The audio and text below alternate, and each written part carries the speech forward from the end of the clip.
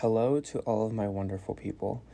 Welcome to House Speak. My name is Alex, and I will be hosting this podcast. And I decided to start it up as kind of a thing to do on the side while I'm bored. I do not have a real estate license, but I had studied it for a little while, and I'm pretty avid in learning about the markets. I studied it pretty intensely on a regular basis.